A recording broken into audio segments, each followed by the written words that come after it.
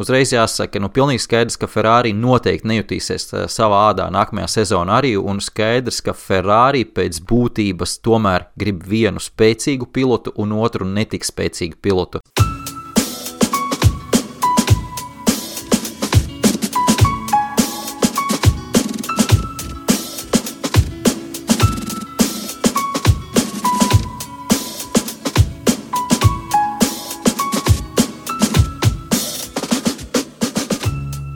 Šis ir podcasts Restarts, mani sauc Aldis Putniņš, un šīs būs sarunas par motorsportu.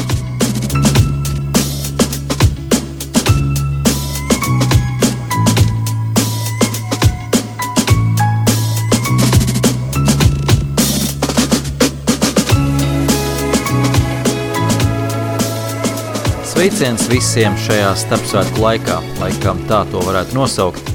Ziemassvētki ir aizvadīti, jaunais gads vēl priekšā, bet ārā nav ne smakas no sniega. Ja pavisam godīgi, tad no debesīm šobrīd krīt kaut kas līdzīgs sniegam, bet sasniedzot zemi, tas uzreiz izkūst. Tā kā pagaidām izskatās, ka nav cerības uz to, ka zemi pārklās sniegs un varētu beidzot doties slēpot, jo esmu nopircis slēpes un pagaidām tā kārtīgi tās izmēģinājis neesmu. Varētu teikt, esmu uzslēpojis pusotru reizi, tajās 2,5 dienās, kad Latvijā bija sniegs vismaz šeit vidzemes pusē tā pastāvīgi. Šobrīd laikam cerības, ka tikai pēc jaunā gada kaut kas varētu parādīties. Tas iesākumam, kā vienmēr, jāparunā nedaudz par laikapstākļiem, kā jau latviešiem pieņemts, bet turpinājumā vairāk par motorsportu, nestoties to, ka bija plānojis, ka iepriekšējais podcasts būs pēdējais šajā gadā un veltīts iepriekšējai sezonai, atskatu uz iepriekšējo sezonu, tad izskatās, ka šo vienīgo darba dienu starp svētkiem oficiālo esmu nolēmis tomēr arī veltīt podkastam šoreiz, un podkasts pateicoties tam, ka ir diezgan skaļš paziņojums Formulā 1 noticis tas pirms pāris dienām, nepilnu nedēļu atpakaļ, proti Charles Leclerc ir pagarinājis savu līgumu ar Ferrari, nestoties to, ka viņam jau bija līgums līdz 22. gadam, ir pagarinājis savu līgumu un kopā tagad viņš kā minimums 5 turpmākos gadus pavadīs Ferrari komandas sastāvā. Tā kā tas būs galvenais, par ko es šodien runāšu, ko tas nozīmē viņam, ko tas nozīmē Ferrari komandai, ko tas nozīmē Sebastianam Vettelam, tāpat vēl pāris temati, ceru interesanti, kas man ir aizķērušies šajās dienās, kad arī, protams, ir bijis pietiekami daudz laika atpūsties, palasīt kādu grāmatu, paskatīties kādu filmu, palasīt arī žurnālus un, protams, gatavoties nākamai sezonai. Bet sāksim ar Leclercu. Ferrari komanda paziņojusi, ka tagad 5 gadu līgums saista Ferrari un Charlesu Leclercu. Vispirms laikam jāsaka, kad jāsaliek visi punkti uz tieši uz uzvārdu, proti Leclerc, tātad nevis Leclercs, bet Leclerc, franču uzvārds, viņš nav francūzs, viņš ir monogāsks, kā zinām, pēc izcelsmes, gan arī britu mēdī jāsaka, viņu uzvārdu locīja visādi, arī Leclercs, un šeit vairāk jāmet akmens ir tieši jaunā pilota menedžmenta dārziņā. Protams, tas nav gluži viņa uzdevums žurnālistus izlabot, ja kāds nesaka pareizi viņu uzvārdu, lai gan viņam arī nav liekts to darīt, bet neviens īsti nav centies izlabot britus, un viņam nedaudz ir iegājies tas viss nedaudz nepareizi, bet šobrīd izskatās, ka lietas iet uz labo pusi, un Charles Leclerc tātad būs tā pareizā izruna arī latviešu valodā. Uzvārds tulkojumā nozīmē klerks, Leclerc, franču valodā tur ir daudz dažādu atvasinājumi, arī šim uzvārdam rakstības atvasinājumi, kur izcelsme ir viena un tā pati, tātad klerks, acīm redzot, kaut kur senči Šarlam ir bijuši klerki Francijā. Tieši tāpatās Lielbritānija arī Clark ir no tās pašas izcelsmes uzvārds. Bijis arī vāciešiem ir līdzīgs izcelsmes uzvārdi, tā kā es domāju, tas nav nekas īpaši, nekas extraordinary. Un turklāt Formulā 1 jau savulaik ir braucis Leclerc 70. gados bez nopietniem panākumiem, gan taisnības labad viņa uzvārds nedaudz savādāk rakstās, ja godīgi tagad precīzi aizmirs, kur bija tā atšķirība, francūzs Leclerc startēja Formulā 1, kā jau teicu, ap 70 gadiem, bet nopietnus panākumus viņš negū. Tā kā atgriežamies atpakaļ pie Šarla Leclerca, vēl jāsaka par viņa iesauku nedaudz painteresējos, palasīju par pašu Šarlu Leclercu, un viņam jau kopš faktiski mazo formulu sēriju laikiem ir bijusi iesauka ģenerālis, The General. Valdim Valteram tas varētu patikt šajā sakarā nākamreiz, kad būs mums kāds kopīgs pasākums, kopīgi tikšanās podcasts vai kaut kas tam līdzīgs, tad noteikti šo varētu pacelt jautājumu. Tātad The General, pateicoties tam, ka viņš vienmēr ir panācis un ir gribējis, lai viss notiek tā, kā viņš vēlas. Kā jau īstam ģenerālim pienāks. Ģenerālim, tātad Šarlam Leclercam nākamajā sezonā līdz ar to būs arī algas paaugstinājums. Šogad viņam tur nieka pāris miljoni, salīdzinot ar diezgan sulīgu algu, kas bija viņa komandas biedram Sebastianam Vettelam oficiāli. Protams, šīs algas apmēri netiek izpausti. Oficiālie cipari nekad netiek izpaust. Lēnām, protams, gadu laikā tas viss izsūtas uz āru kaut kur un parādās mums un kļūst vismaz aptuveni skaidrs. Šobrīd tās baumas, spekulācijas liecina, ka tas varētu būt sākot no 9 miljoniem sezonā, tātad nākamajā sezonā, un pēc tam nedaudz pakāpeniski kāpjot uz augšu līdz pat 20 miljoniem. Bet tās ir absolūtās spekulācijas, un skaidrs, ka tur vēl ir iekšā visā tajā līgumā pilnīgi noteikti arī kaut kāda veida bonusi par sniegumu, kvalitāti, par sasniegumiem, par vietām, par pozīcijām. Leclerca gadījumā varbūt ne gluži par punktiem, tas vairāk mazās komandas tā koncentrējas uz punktiem, punktu gūšanu, un bieži vienmēr katrs punkts ir kaut kādā vērtē, cik pilots papildus saņem naudu. Tad lielajām komandām biežāk tomēr tie ir vai godu piedestāli vai uzvaras, un, protams, papildus prēmija arī par izcīnīto čempionu titulu. Jebkurā gadījumā bankas konts tiks papildināts tuvākajos gados Šarlam Leclercam diezgan pamatīgi. Bet, ne naudu skaitīt mēs te esam sanākuši. Protams, ļoti interesanti, kā šis pavērsiens varētu ietekmēt nākamo sezonu un vispār arī pilotu tirgu visvairāk, bet, laikam, jāsaka to, ka 5 gadu līgums, ja mēs tā paskatāmies, tad nav nemaz tik tāda bieži izplatīta parādība Formulā 1. Jāsāk laikam ar to, ka vispār šobrīd piloti, kas ir noslēguši līgumu vēl aiz 20. gada, tā kā aiz nākamās sezonas, ir uz vienas rokas pirkstiem saskaitāmi. Proti, tātad Šarla Leclerca līgums tagad ir līdz 2024. gadam. Sergio Peresam līgums ir līdz 22. gadam ar Racing Point komandu, un vēl 2 pilotiem ir līgums arī uz 21. gadu, tas ir Estebans Ocons ar Renault un George Russells ar Williams. Tātad viņi jau ir droši arī par 21. gada sezonu. Visiem pārējiem līgums beidzas nākamajā sezonā, nākamā gada izskaņā. Tas nozīmē, ka nākamais gads būs ļoti interesants, ne tikai trasē, skaidrs, ka arī šajā pilotu tirgū tur varētu notikt pirmkārt jau notikt lielas staigāšanas, bet pirms tam pamatīgas spekulācijas ap visu to noteikti notiksies, tā kā sagatavosimies arī tam. Un, kā jau teicu, tad 5 gadu līgums tā vispār ir nedaudz izbrīna šāda veida uzticība no Ferrari komandas puses tik jaunam komandas pilotam, un tik gari līgumi arī pēdējos gados nav bijuši ierasti. Bija jautājums, starp citu šajā sakarā Jānis Oss prasīja Twitterī par to, kad pēdējo reizi Ferrari komandai ir bijis 5 gadu līgums, ar kādu ticis noslēgts, un viņš pats minēja, ka tas varētu būt Mihails Šumahers, bet patiesībā tas notika krietni agrāk, tātad pavisam nesen, ja godīgi jāsaka. Tas notika ar Fernando Alonso. Ar Fernando Alonso tika parakstīts līgums 2014. gadā, bet tas 14. gadā viņš šķīrās, pirms tam tika 5 gadu līgums parakstīts, un tikai 3 gadus Alonso tur nobrauca Ferrari komandā. Tā kā šeit vēl viens apliecinājums tam, ka jā, ir 5 gadu līgums, bet tas nekādā veidā nenozīmē, ka šos 5 gadus tiešām pavadīs arī Šarls Leclercs Ferrari komandā. Formulā 1 līgumi ļoti bieži tiek lausti vēl pirms līguma termiņa beigām. Sebastians Vettels 2 reizes pa 3 gadiem ir noslēdzis līgumu ar Ferrari komandu, kā jau minēju, tad viņam arī 20. gadā beidzas šīs līguma saistības.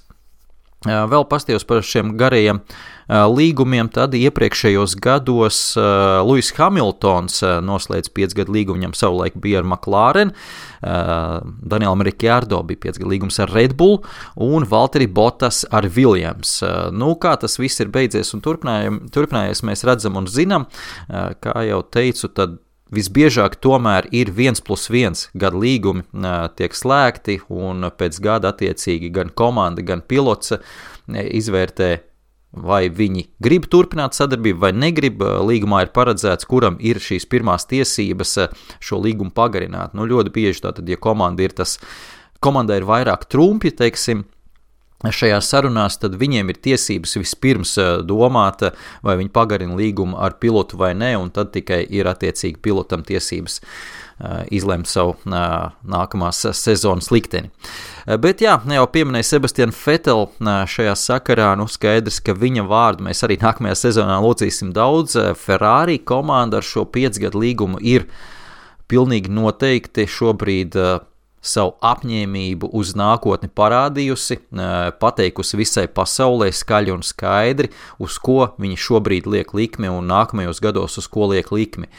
Man jāsaka, es domāju, ka gandrīz droši šajos 5 gados Charles Leclerc izcīnīs čempionu titulu. Man ir tāda sajūta, ka katrā ziņā, ja man būtu jāliek nauda, tad es liktu, ka vismaz viens tituls šajos 5 gados tiks izcīnīts, ņemot vērā, kā Ferrari ir progresējuši pēdējos gados, un es teiktu arī šajā sezonā, tāda 2019. gada sezonā, protams, Ferrari kaut kur nedaudz aizšauja garām, bet tomēr šeit lielā mērā viņi pilnvērtīgus rezultātus daļai parādīja arī dēļ pilotiem, gan Sebastiana Vettela dēļ, tur gan negribētos tagad iedziļināties, kāpēc un kādā veidā, bet arī Charles Leclerc, protams, nebija vēl vismaz no sezonas sākuma tajā līmenī, lai uzņemtos līderu lomu, tā kā rezultāti varēja būt labāk arī Ferrari komandai jau 19. gadā. Tas līmenis jānotur un jāpaceļ vēl nedaudz augstāk, un es domāju, ka tur Charles Leclerc noteikti iesaistīsies cīņā par čempionu titulu. Tad viena lieta, šajos 5 gados varētu būt kāds tituls Charlesam Leclercam, iespējams pat neviens vien. Otra lieta, kas, kā jau minēju, Ferrari komanda ir likusi uz uzsvaru šobrīd uz Charlesu Leclercu, un tad vismaz pats Leclerc var pilnīgi noteikti šobrīd būt mierīgs par to, ka Ferrari komanda ir viņam iedevusi šo uzticības kredītu, un tas nozīmē, ka arī veido šo komandu nākotnē ap viņu. Lielā mērā šeit ir jautājums, kas būs otrais pilots un ko darīs otrais pilots. Uz nākamo sezonu viss ir skaidrs, otrais pilots būs Sebastians Vettels, bet skaidrs, ka Sebastians Vettels nesamierināsies ar otrā pilota pozīciju komandā. Un šeit ir tā lielā intriga, es domāju, ka tā ir viena no lielākajām intrigām uz 2020. gada sezonu, vai Sebastianam Vettelam vēl ir iekšā, lai viņš varētu pacīnīties ar Charlesu Leclercu un uz savas karjeras norietu, atrast pietiekami daudz motivāciju sevī, lai pierādītu, ka viņš ir spējīgs pārspēt Charlesu Leclercu.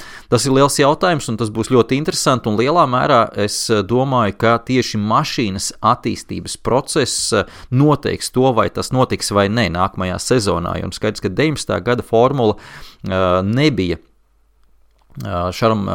Sebastianam Vettelam pietiekoši atbilstoši, patiesībā tajā attīstības procesā tā aizgāja savā attīstībā vēl tālāk no Sebastiana Vettela prioritātēm, braukšanas stila un to, ko viņš sagaida no mašīnas, tas viss vēl attālinājās no viņa, un viņam bija diezgan grūti pielāgoties. Tur mēs varam pārmest Sebastianam Vettelam, ka īsti līdz galam pielāgojies viņš nav. Un augstākā līmeņa pilotiem tomēr tas ir jāspēj izdarīt.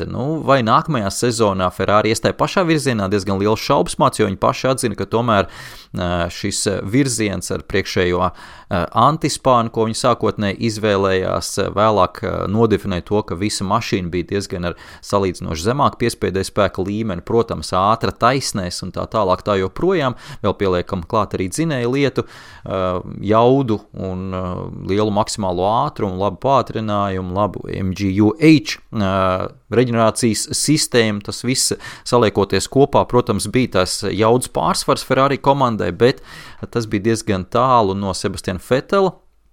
Kā jau teicu, braukšanas šī stila un redzējām, ka lielākā daļā trases tomēr, kur nav tik izteikti šīs garās taisnes un nav tik izteikti jaudas prioritāte, tur Ferrari zaudēja Mercedes un noteikti viņi arī izdarīs savus secinājumus. Viņi jau pilnīgi noteikti to ir izdarījuši, jo jaunās mašīnas attīstība jau pilnā sparā noteikti jau vairākus mēnešus. Tā kā, ja nedaudz Ferrari ies atpakaļ uz lielāku piespēdēju spēka līmeni, jo īpaši mašīnas aizmugurējā daļā, tad tas varētu atkal nākt par labu Sebastianam Vettelam. To varētu varbūt daudz arī nepamanīt, un Sebastiana Vettela formas kāpums nākamajā sezonā varētu saistīts ar viņa personiskajām lietām, bet, kā jau teicu, nav tas viss tik vienkārši, viss ir ar visu saistīts, viss jāskatās tādā kompleksā kontekstā, bet, kā jau teicu, būs fantastiski interesanti nākamgad paskatīties, kā Leclerc pret Vettelu, varētu pat teikt otrais rauns, un varētu pat teikt pirmajā raundā Leclerc uzvarēja, gan punktu izteiksmē, gan uzvaru skaita ziņā, gan, jo īpaši pole position ziņā, pilnīgi noteikti arī psiholoģiskajā ziņā. Jā, Sebastianam Vettelam arī uz sezonas otro pusi bija pāris posmi, kad viņš tādu treknu punktu uz zīvu uzlika un parādīja, ka viņš vēl spēja un var, bija tur arī saķeršanās, arī iekšējā saķeršanās, gan Itālijā, viss sākās pēc tam arī Krievijā, arī tajā pašā Singapūrā, kur izcīnīja uzvaru Sebastians Vettels, bet nebūs viegli nākamajā sezonā pilnīgi noteikti nevienam, ne otram. Jā, un es domāju, ka tas viss padarīs to visu interesantāku mums un to visu padarīs sarežģītāku Mattia Binotto, kurš arī ļoti, ļoti daudz mācījās.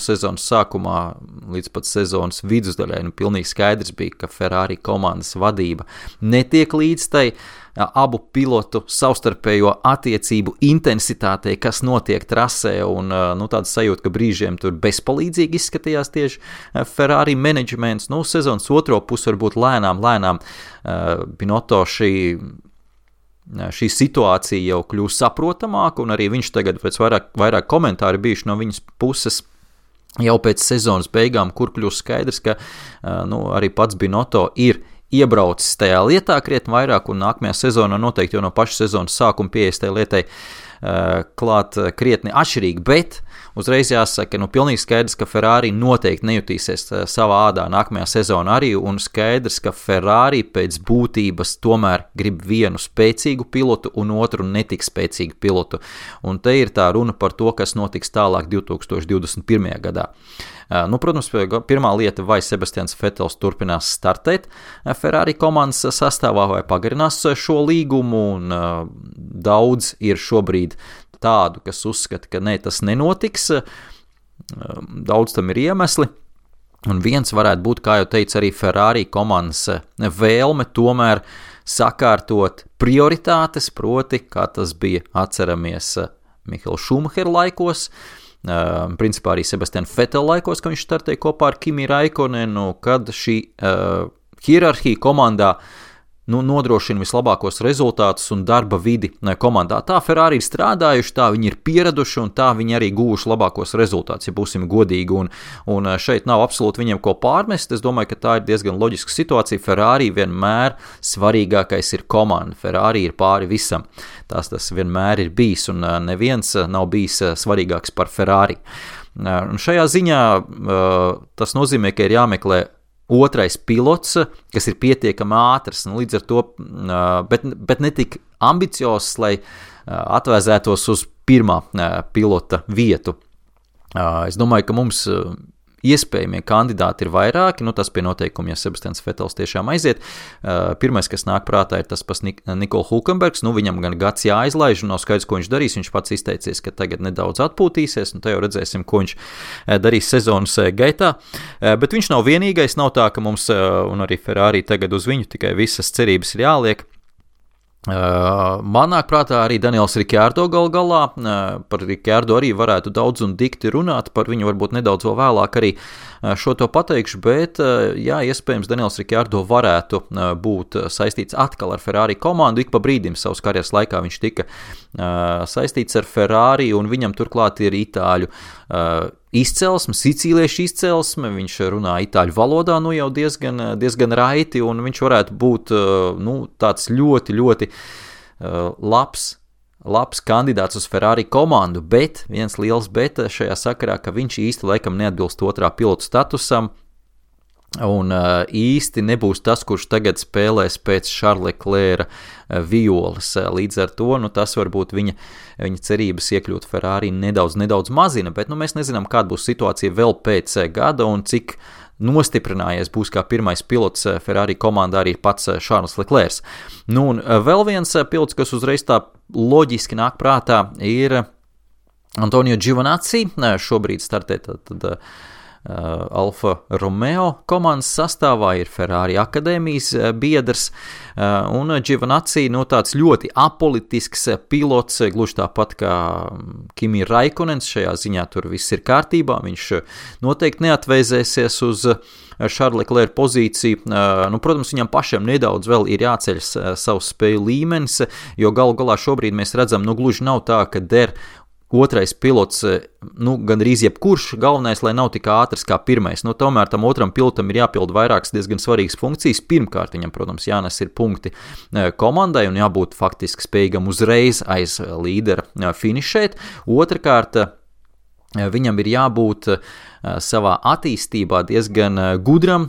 Šajā ziņā skaidrs, ka ir arī jāstrādā uz komandas uz mašīnas attīstību, un treškārt ir pilnīgi noteikti tik pa brīdim jāspēj uzkāpt uz papēžiem arī vadošajam pilotam un nedrīkst ļaut atslābināties tam vadošajam braucējam, jo ja vadošais braucējs ir tik absolūti pārliecināts, ka viņa komandas biedrs nekad un ne pie kādiem apstākļiem viņu nav spējīgs pārspēt, tas nedaudz, negribās teikt izlaiž slinkumā, bet, jūs saprotat, kāda situācija tomēr, nav tā pati motivācija, kā ja tomēr tu saproti, ka tas blakus boksā pilots var arī šajā kvalifikācijas kārtā ņemt un pārspēt tevi un būt ātrāks par tevi. Tev faktiski jābūt katrā posmā, katrā sesijā, katrā sacīkstē jādemonstrē savs labākais sniegums. Tā kā tas ļoti svarīgi.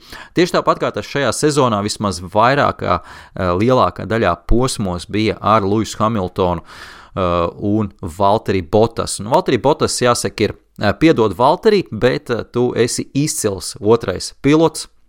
Ļoti, ļoti labs, apolitisks, es domāju, labs tā kā pilots, labs, pietiekami spējīgs, ik pa brīdim iepūš gaisu vaigos, saņemās un pat pārspēja Lewisu Hamiltonu, neļauj viņam atslābināties, liek viņam meklēt vēl kaut kādas rezerves un vēl talanta kripatas un vēl kaut kādas nianses, lai pārspētu Valtteri Bottas pie reizes arī visus pārējos, un tai pašā laikā, tomēr sezonas laikā nespēja to cīņu par čempionu titulu aizvadīt pietiekami augstā līmenī, lai sezonas beigās joprojām komandas līderi viņš kaut kādā veidā izsistu no ritma vai satrauktu vai liktu komandai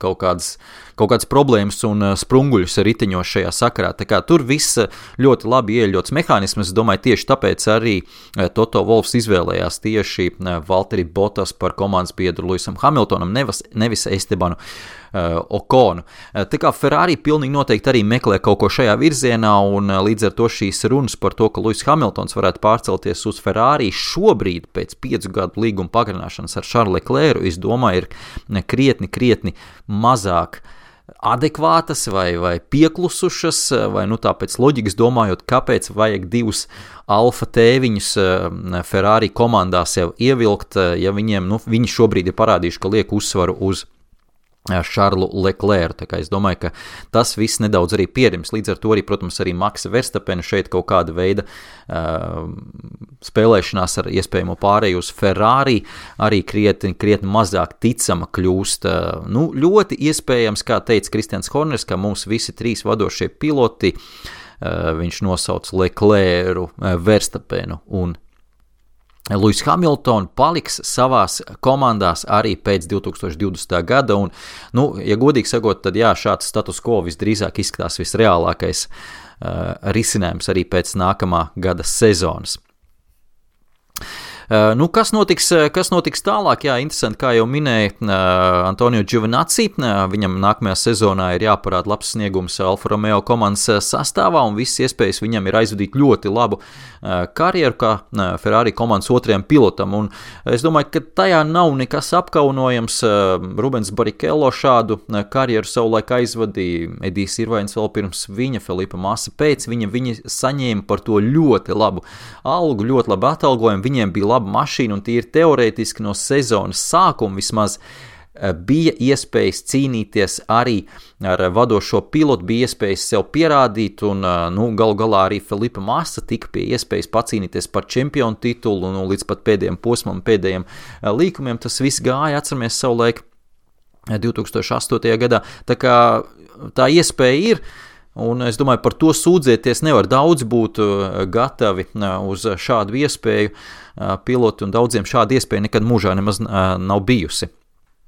Un vēl pabeidzot šo visu Ferrari garo stāstu, noteikti pavisam neliels ieskats ir jāiemet arī viņu jauno pilotu akadēmijā, kas patiesībā, varbūt pirms pāris gadiem bija, negribās teikt varbūt apsmiekls, bet tāds ķeksītis tikai, un daudz pilotu tur startēja dēļ tā, ka viņi bija samaksājuši par to, starp citu, viens no viņiem arī bija Lance Strolls, nekādas tādas reālas iespējas progresēt uz augšu šajā Ferrari akadēmijā viņiem nebija, vismaz ar cerību iekļūt Formula 1 komandā.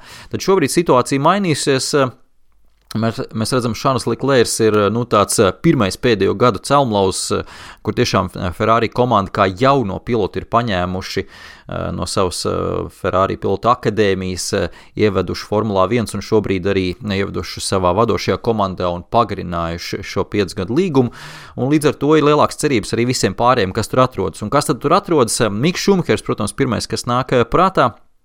Miks Šumahers arī tiek gatavots noteikti Formulai 1, tas viss notiek pamazām, lēnām, bez skaļiem virsrakstiem, kas gan varbūt nav arī nemaz tik labi un izcili, jo skaidrs, ka šī sezona, iepriekšējā 19. gada sezona Formula 2 čempionātā Mikam Šumaheram nebija izcili, nebija spoži, nav īpaši daudz ar ko palepoties. Protams, tā bija debijas sezona pēc Formula 3 čempionu titulu izcīnīšanas, bet no otras puses ir daudz izcilu braucēju, kas jau savā debijas sezonā Formula 2 čempionātā atnāca, ieraudzīja, uzvarēja, un nebūt ne tajā sliktākajā komandā gal galā startē Miks Šumahers.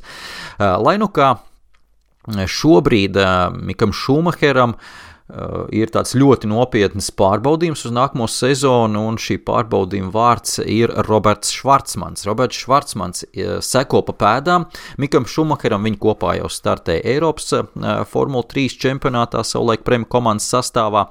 Nedaudz Miks Šumahers varbūt ir izvirzījies priekšā tajā hierarhijā, vienu solīti iet pa priekšu Robertsam Švarcmanam, bet Švarcmans šogad izcīnīja ar pirmo piegājienu čempionu titulu arī Formula 3 čempionātā, arī prēma, un arī viņš ir Ferrari jauno pilotu akadēmijas biedrs. Viņš ir krievs, kā jau pēc uzvārdu varat noprast, un viņam ir arī atbalsts no Krievijas šajā ziņā, arī ar finansēm viss ir kārtībā, un izskatās arī ar talantu viss ir kārtībā.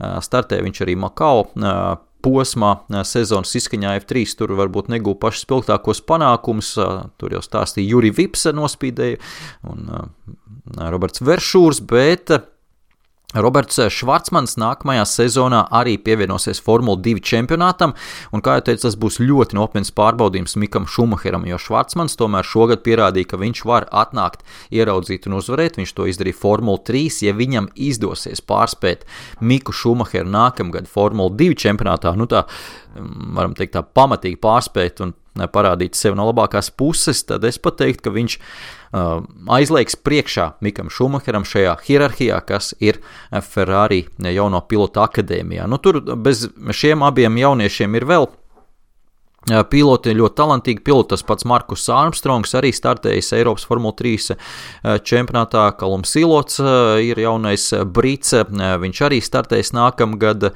ART komandas sastāvā, tur ir kam pasekot līdzi, arī starp citu Giuliano Alesi, tātad Žana Alesi dēls Giuliano arī ir iekļuvuši šajā Ferrari akadēmijā. Tā kā uzvārdi diezgan skaļi, katrā ziņā nav pilnīgi noteikti šobrīd jāsūdzās Ferrari akadēmijai par kadru un ļoti talantīgu pilotu trūkumu savā akadēmijā. Nu, tik tālu par šo Ferrari situāciju, par Charles Leclerc 5 gadu līgumu, ko tas viss nozīmē. Es domāju, ka lielā mērā mēs varam sagaidīt ļoti aizraujošu cīņu Ferrari komandas iekšienē nākamajā sezonā, cīņu starp Sebastianu Vettelu un Charles Leclerc, kas visnotaļ varētu arī nodefinēt to, kā beigsies vai turpināsies Sebastiana Vettela karjeru un to, kā mēs viņu atcerēsimies, arī, ja godīgi, kā mēs viņu atceramies, jo skaidrs, ka pilotam katru sezonu ir sev jāpierāda no labākās puses, katru sezonu ir jābūt savu sniegumu galgalījos, kā teica pavisam nesen arī vienā intervijā Sergio Perez, tad katrs pilots ir tik labs, cik laba ir viņa pēdējā sezona.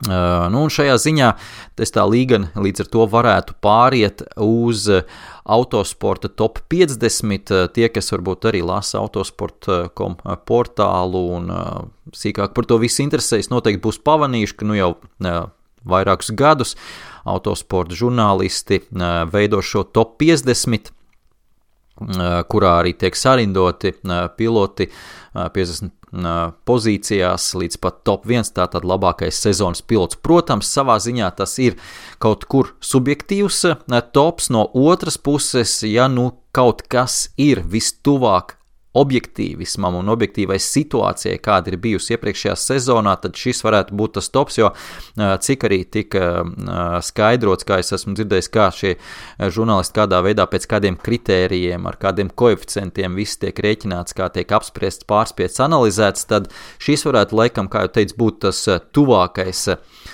tops patiesībai vai realitātei, objektīvai situācijai. Nekad nebūs viss 100%, un skaidrs, ka salīdzināt, teiksim, vecs čempionātu ar Formula 1 čempionātu vai vēl vairāk ar pasaules čempionātu rallijā un rallycrossu vai ar sacensībām ASV, IMSA un citām izturības sacīkstēm ir ļoti grūti jau pēc definīcijas, bet kaut kādā veidā tas ir izdevies, un šeit es lasot šo top 50 nevienā brīdī pat nemēģināju apšaubīt un pat negāju tajā virzienā, ka es kaut kam varbūt nepiekrītu, vairāk to visu uztverot kā labu informācijas avotu par katru pilotu, kā viņš ir nostartējis šo pēdējo sezonu. Turklāt vienmēr ir man arī ļoti interesanti pārsteigumi šajā topā, piloti, kurus varbūt es neesmu īpaši pamanījis sezonas laikā, un ļoti labi, ka sezonas beigās man Autosporta top 50 par to atgādina.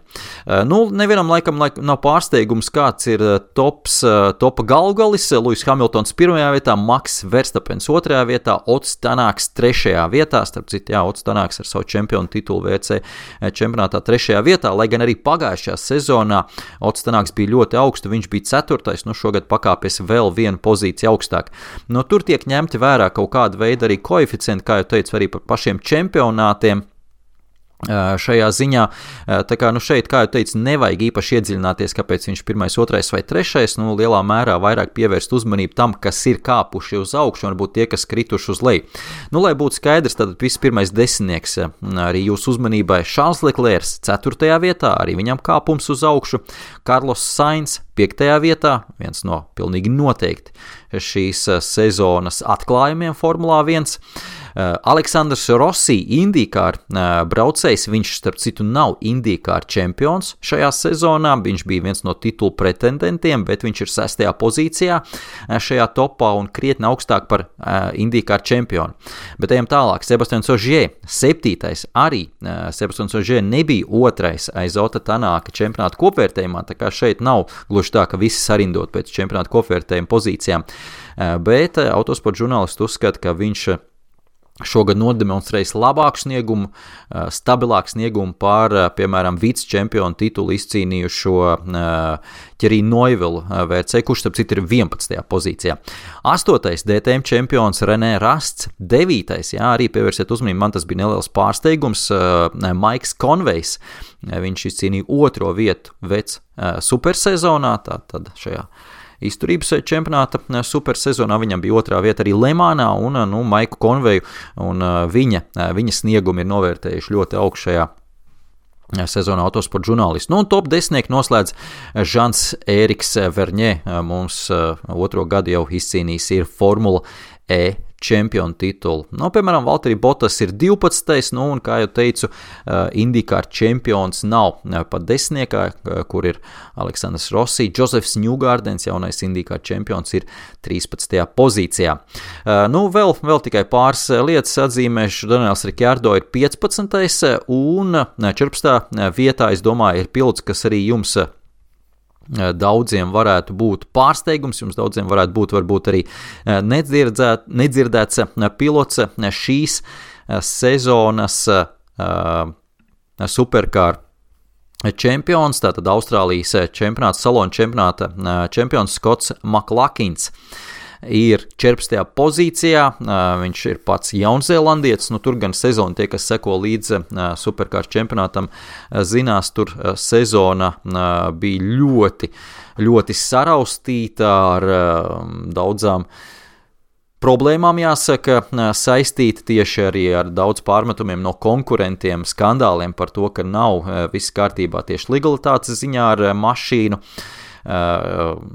Protesti, diskvalifikācijas, viss kaut kas tur gāja cauri, tā kā superkārs čempionāts bija šogad ne tikai trasē risinājās, bet arī ārpus trases, katrā ziņā ļoti interesanti, arī Bathurst uzvarētājs ir Skots Maklahins, bet es domāju, ka vairāk par viņu tad meklējiet paši un lasiet, un tie, kas, kā jau teicu, Austrālijas čempionātam seko līdz, noteikti jau arī diezgan daudz zinās. Un atgriežoties vēl pie top 50, Latvijā, protams, mums ļoti interesē rallycross, arī 2 no rallycross braucēji šajā top 50 ir iekļuvuši, tātad abi čempionu titula pretendenti. Andrijas Bakerūds bija 40. pozīcijā un Timijs Hansens čempions tieši viņam priekšā 39. pozīcijā. Tur daudz vēl citi piloti, bet visu šoreiz nesaukšu. Lasot šo top 50 autosporta sastādīto top 50, protams, kaut kādā veidā visu laiku mēģināja arī domāju, kas tad man būtu šis tops kaut kādā veidā, kā es varētu topu izveidot. Es domāju, katrs no jums arī ir mēģinājuši sarindot kaut kādā veidā savus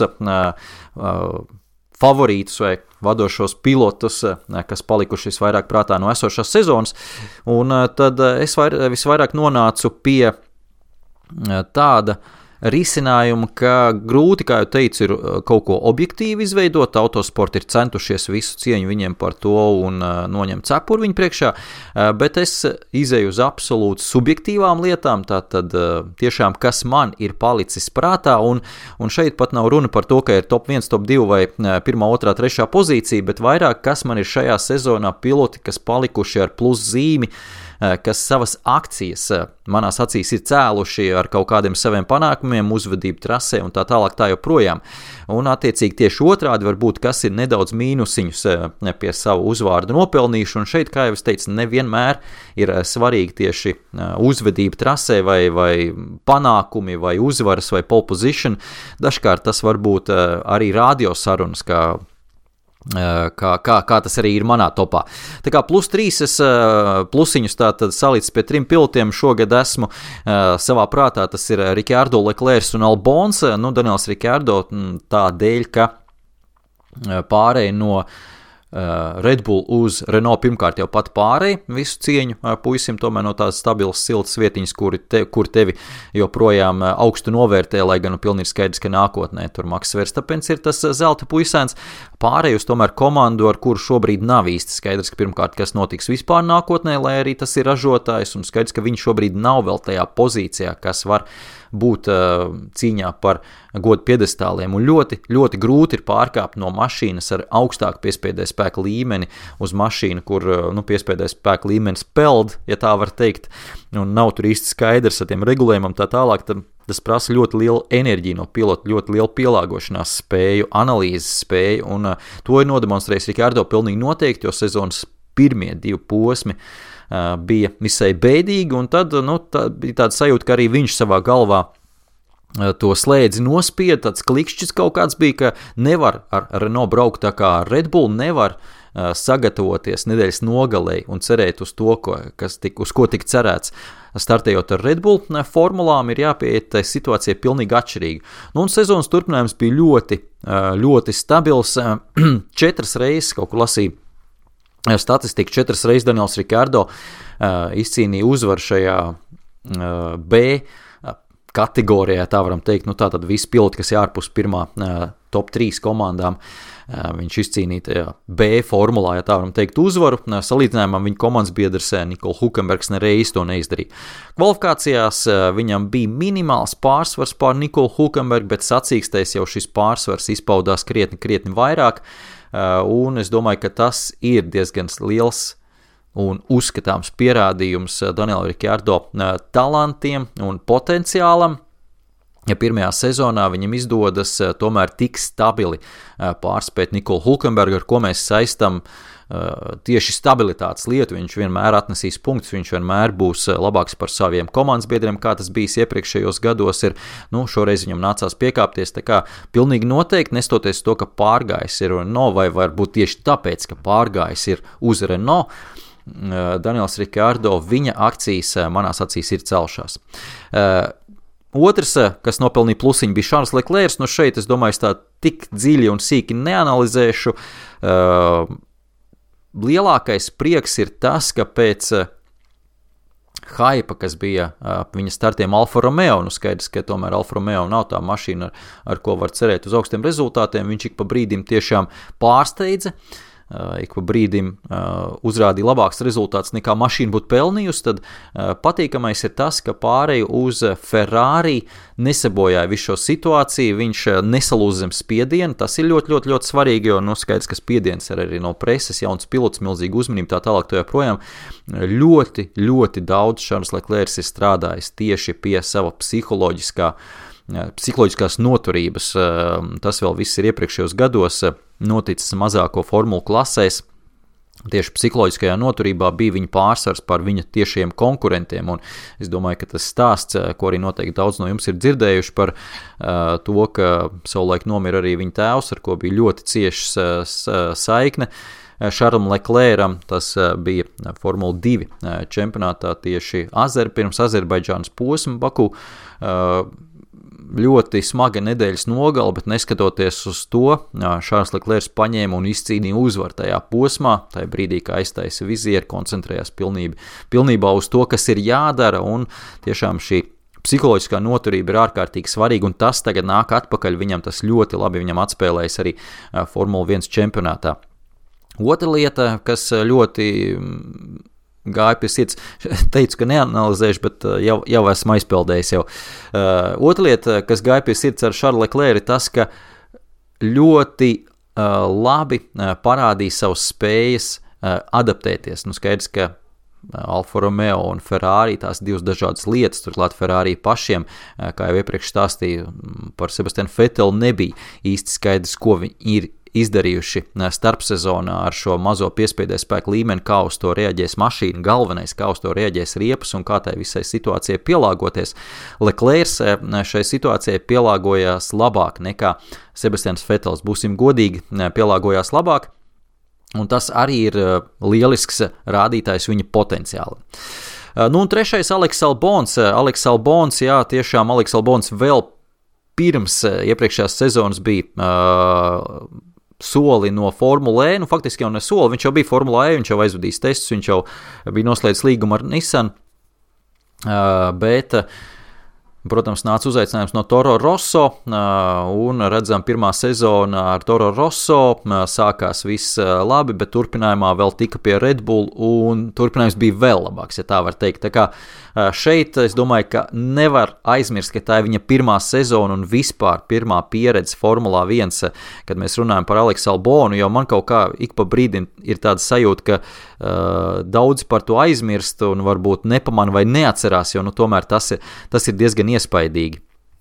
Pirmajā sezonā tik lielisku sniegumu nodemonstrēt. Divas lietas, kas vēl ir tāda neliela jautājuma zīme pie viņa varbūt vārda, uzvārda. Uz nākamo sezonu pirmā lieta ir jāizskauž noteikti šīs avārijas sezonas sākumā, jo īpaši sezonas turpinājumā arī ik pa brīdim tās bija diezgan būtiskas, brutālas. Labi, ka viņš no viņām atkopās tās pašas nedēļas nogalē diezgan operatīvi un ātri, bet no tā ir jātiek vaļā. Un otra lieta, kur ir jāpieliek kvalifikācijā cīņā ar savu komandas biedru Maksu Verstapenu sacīkstē, daudz maz varbūt viss bija kārtībā, tieši tīrā ātruma ziņā ir jāpieliek un šis deficīts līdz Verstapenam ir jāsamazina. Tas bija mans top 3, kur es esmu salicis plusiņu pie pilotu uzvārdiem, mēģināju izdomāt top 3 arī ar mīnusiņu, 2 pilotus es izdomāju.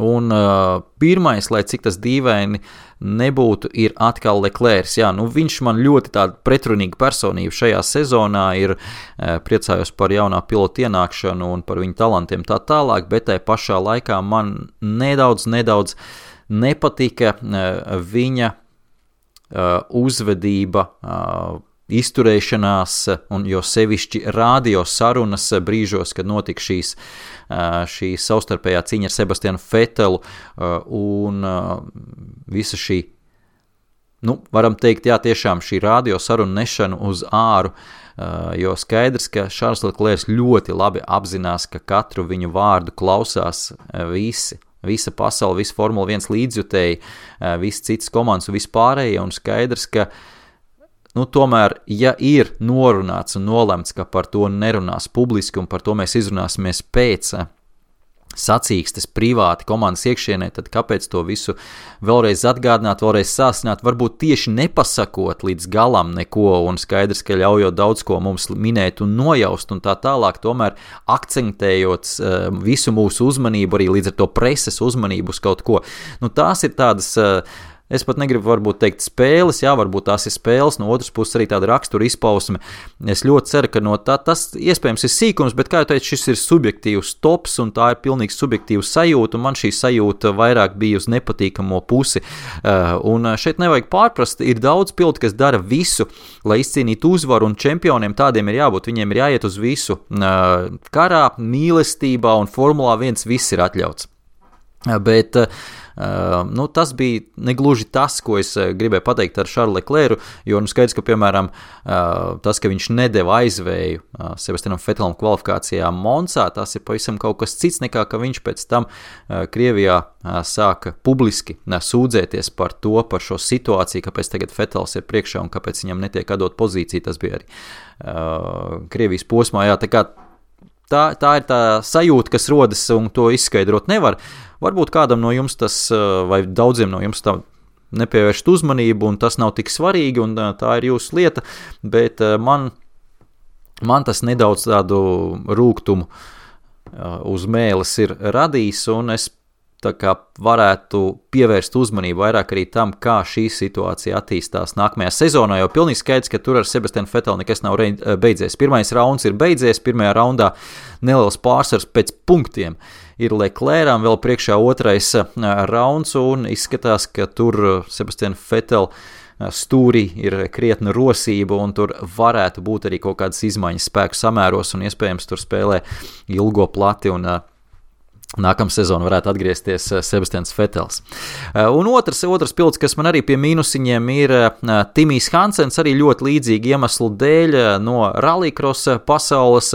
Es viņu tur pieliku, komentēju visu sezonu arī rallycross pasaules čempionātā, tā kā nācās daudz uz to skatīties, un arī šī uzvedība, tomēr šī raudāšana man arī tā neiet pie sirds. Ir emocijas, viss ir skaisti ar to, ka mēs esam moderna sabiedrība un vīriešiem ir jāizpauž savas emocijas, tomēr šī atkal ir ļoti subjektīva lieta, un man īsti nepatīk šī raudāšana, godīgi sakot, pārlieku lielā raudāšana abiem brāļiem, un brīžiem jau tas arī kļūst no malas nedaudz varbūt tāda sajūta, ka es negribu teikt uzspēlēt, skaidrs, ka tik ļoti dziļas tās emocijas nevar laikam būt pilnībā uzspēlēts, bet līdz galam man kaut kas tajā visā neiet pie sirds. Tas ir kaut kas līdzīgs, starp citu, jau iepriekšējā podkāstā stāstīju par Lewisu Hamiltonu. Ļoti, ļoti līdzīga situācija, arī viņš nezināja, kā uzvesties, un tieši publiskajā telpā līdz galam nebija sagatavots vai sagatavojies šai situācijai un mēģināja nedaudz varbūt savu publisko tēlu radīt mākslīgi, un tajā brīdī skaidrs, ka liekas, tajā visā tiek atrasts skatītāji ļoti, ļoti vērīgi, žurnālisti ir ļoti, ļoti vērīgi, un tajā visā atrod kaut ko neīstu, kaut ko nepatiesu. Vai tas ir līdzīgi ar Hanseniem, es nezinu, lai tur varbūt strādā psihologi, man tas gluži vienalga, man vairāk ir tas, ka man patīk, kā viņš startē trasē, viss ir kārtībā, cīnās puisis, un dažas atgriešanās šajā sezonā pēc neveiksmīgiem sākumiem ir bijuši fantastisks, bet pēc tam, kad tiek noņemta ķivere vai rallycrossā, patiesībā arī ar visu ķiveri tiek sniegtas intervijas uzreiz pēc finiša, tad bieži šīs intervijas ir nedaudz varbūt čingstēšana, kas pēc tam turpinās arī jau raudāšanas formā pēc tam, tas man nepatīk, un es zinu, ka viņam ir aizstāvi daudz un tā tālāk, bet tas man neliedz izteikt savu viedokli. Galā šis ir mans podcasts, tā kā te es varu teikt, ko es domāju. Tas par top 3 plusiem un mīnusiem, un par Formulu 1 laikam lielā mērā arī viss šajā podkastā. Vēl pavisam nedaudz pievērsīšos šoreiz motocrossam. Jāsaka, ka ja pakāpjos pavisam vēl atpakaļ, sākšu šo stāstu vēl nedaudz sanāk, proti ar to, ka šobrīd arī gatavojam nelielu top 5 kopā ar savu kolēģi Robertu Graudiņu par iepriekšējās sezonas autosportistu panākumiem 2019. gadā. Tātad top 5, protams, subjektīvs. Tur grūti ir samērīt pirmās vietas, 5. vietas uzvaras ātrumposmos, uzvaras atsevišķos posmos vai kvalifikācijās un tā tālāk, kurš ir vairāk panākums gūs, kurš mazāk, to visu ir grūti samērīt, līdz ar to skaidrs, ka tas būs subjektīvs tops, katram no jums būs arī, kas šo topu noskatīsies, iespēja izteikt savu viedokli. Es ļoti ceru, ka šīs dienas laikā tas taps arī publicēts, bet tā pašā laikā pieķer sev pie domas par to, ka motoru sportā, tieši motocrossā šogad gan ir bijis viss kārtībā ar panākumiem. Galā mums Kaspars Stupels ir kļūst par čempionu, un arī Pauls Jonas, viņa pirmā sezona, debijas sezona prestižajā MXGP klasē tomēr bijusi man personīgi arī pārsteidzoši veiksmīgi, pārsteidzoši laba, pārsteidzoši ar stabilu attīstības līkni uz augšu. Ir bijusi jau kopš sezonas sākuma, nestoties to, ka sezonas sākuma arī šī smagā trauma ir bijusi. Varbūt šajā gadījumā dīvaini varbūt izklausīsies, bet šajā gadījumā varbūt tā trauma nospēlēja par labu. Viņš sevi noskaņoja psiholoģiski piesardzīgs būt sezonas sākumā, sākt lēnām, ne uz ko īpaši necerēt. Līdz ar to trauma arī tik lēnām sadziedēta, un tajā laikā tikmēr tika arī kaut kāda pieredzīta uzkrāta, un pamazām arī tas viss apstrādāts galvā ar komandu pašam, tā tālāk, līdz ar to tas progress turpinājumā arī bija uz diezgan tādiem stabiliem pamatiem tika būvēts. Un šeit, kāpēc to stāstu, ka tomēr, ja mēs salīdzinām šos divus motocross puišus, Stupeli un Paulu Jonas, tad tur tomēr šie panākumiem būtu jāveido tops.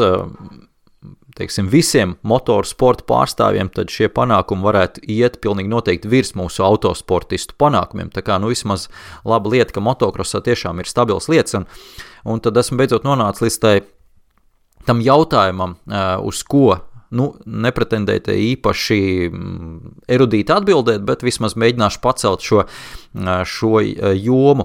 Mārtiņš Levāns prasīja jau, tas jau pāris dienas atpakaļ, tas vēl pirms Ziemassvētkiem, Twitterī atsūtīja jautājumu par to, vai varētu pakomentēt tautai kaut ko par to, kāpēc Latvijas gada populārāko sportistu mums vairs neredzēt. Tātad, protams, runa ir par Kasparu Stupeli, kurš ieguva arī šo gada populārākā sportista nomināciju un vairs neredzēja tādā sakarā, ka Latvijā šis posms ir atcelts blakusvāģiem pasaules čempionāta posms. Tur sākotnēji kalendārā bija 12 posmi, arī Latvija bija starp šiem posmiem, kā jau visus pēdējos gadus, kopš 90. gadiem mums, starp citu, 3 dažādās trasēs ir šie posmi notikuši, un bija pat brīdis, kad 2 posmi risinājās paralēli, bet pēdējos gados ir šajās telpas mototrasē Pīlādes risinājās šis posms, un arī uz nākamo gadu tur bija plānots posmam notikt, bet pēdējā kalendārā, ko izplatīja jaunie čempionāta rīkotāji, promoteri, VSC, Čehu kompānija, starp citu, tur vairs Latvijas posms 18. un 19. jūlijā neparādās. Ir 11 posmi, Nīderlande, Čehija, Ukraina, Beļģija, Francija, Igaunija, Beļģija otro reizi, Šveice, Slovēnija, Čehija un Vācija. Šajā kalendārā parādās, tur vēl pie pāris posmiem ir atzīmes, ka tie tiks apstiprināti oficiāli, bet Latvijas posms tur vairs neparādās. Tā kā bēdīgas ziņas, protams, priekš visiem Latvijas līdzjutējiem. Kāpēc tā ir? Atbilde ir pavisam vienkārši, tā ir nauda. Jaunie promoteri ir pacēluši to iemaksas latiņu augstāk, un skaidrs, ka kā mums te arī tika dalīta nauda, Latvijā atceramies gan motokrosam, solo klasēm, gan arī rallijam, gan arī rallykrosam, tur nebija viss, negāja gludi nauda, cik ir, tik ir, tā situācija ir tāda, kāda tā ir, jebkurā gadījumā, un izskatās, ka tas varētu pārvilkt svītru arī mums cerībām ieraudzīt Latvijas posmu pasaules čempionātā blakusvāģiem. Tur gan vēl pastāv arī cerības, ka šeit tiek šobrīd arī ziņots, ka varētu vēl kalendārs pamainīties, jo arī organizatori, protams, saprot, ka Latvijā šie blakusvāģi ļoti populāri ir, galā mums ir arī braucēji tajā visā čempionātā, un varbūt tur kaut kas varētu mainīties. Es tik sīki un smalki nezinu šo situāciju, vai ir gatavi šie promoteri nolaist cenu un nākt pretī, vai Latvijas pusē varētu parādīties arī finanses kaut kāda atbalstītāji. Cerēsim, ka tas notiks, bet viss līdz galam vēl pilnīgi 100% nav izlemts, tā kā vēl varbūt cerības mums ir ieraudzīt. Bet kas krietni vairāk man šajā visā stāstā aizķērās, vai kam mēs gribēju pievērst uzmanību, ir tas, ka, protams, mēs suminām Kasparu Stupeli, izcīnīja to čempionu titulu, un tie, kas skatījušies ir šo dokumentālo filmu par viņu, arī saprot, cik spēcīga tā ir personība, un tie, kas tāpēc nav skatījušies, iesaku noskatīties. LTV7 varbūt pat arhīvā var šobrīd Replay LV meklēt. Es tiešām nezinu, vai tur to var atrast, bet katrā ziņā LTV7 to demonstrē un to var varēja noskatīties. Un šobrīd man radās tas jautājums par to, vai Kasparam Stupelim ir pēcnācēji. Es domāju, ka tieši blakusvāģu vidē, blakusvāģu čempionātā negluži tiešā nozīmē pēcnācēji, bet tie, kas varētu pēc tam turpināt nest šo Latvijas kantētāju slavu pasaulē, jo skaidrs, ka Latvijas kantētāji ir, es domāju, arī nedaudz tomēr iekarojuši slavu tajā blakusvāģu pasaulē un vidē. Pilnīgi noteikti, Kasparam Stupelim tur milzīgs paldies par to visu jāsaka. Ir skaidrs, ka Latvijā motocross ir ļoti augstā līmenī attīstīts, ir tagad arī jaunas aktivitātes. Es zinu, šī MX Factory jaunā komanda ar diezgan ambicioziem mērķiem, tādu diezgan fundamentālu un visaptverošu pieeju šim motokrosam, bet tiešām es neesmu dzirdējis par jauniem kantētājiem, un tā kā, ja jums ir kāda informācija, uz ko jūs varat norādīt, ka ir jaunie puiši, ir talantīgi, kas notiek šajā vidē, droši rakstiet. Visvieglāk to izdarīt ir Twitterī, to es tā diezgan regulāri pārbaudu, tātad @F1LV. Ja ir kādi jautājumi arī par Formulu 1 čempionātu, par jebkādu citu motoru sporta veidu komentāri, ieteikumu uz nākamajiem podkāstiem, arī droši rakstiet. F1LV, un skaidrs, ka tagad jau līdz jaunam gadam pilnīgi noteikti miers, tagad jānosina jaunais gads, tad pāris vēl dienas jāatpūšās, un tad jau būsim sagaidījuši Dakāras posmu, kur startēs arī Fernando Alonso, arī ļoti divējāda personība savā ziņā. Par viņu varbūt tad arī būs iemesls parunāt šī Dakāras rallija reida laikā, un pēc tam jau, jāsaka, janvāra beigās jau sākas jau citas aktivitātes, arī Daytonas sacīkste, kur arī ļoti iespaidīgs ir šis starta saraksts. Šodien pat redzēju iespaidīgu starta sarakstu, ātrumā laikam vairs neatradīšu, katrā ziņā tur ir ko gaidīt. Daytonas 24 stundu sacīkste janvāra pēdējā nedēļā.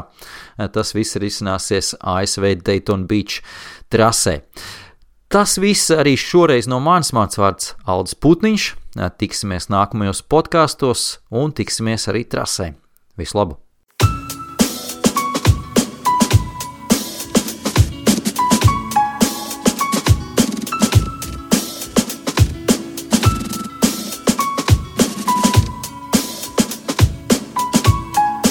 Mūzika no Perfect Muse, Lucky Number.